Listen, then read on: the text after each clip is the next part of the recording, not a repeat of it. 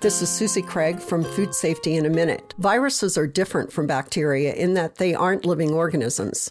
Once a virus exits an infected person, they can be transferred to others, often easily on hands and surfaces, including clothes. Alone on surfaces, they do not cause infection. They need a host. Us.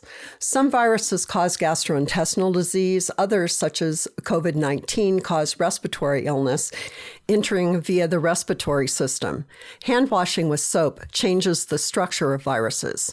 Viruses have an outer protective covering, often referred to as an envelope.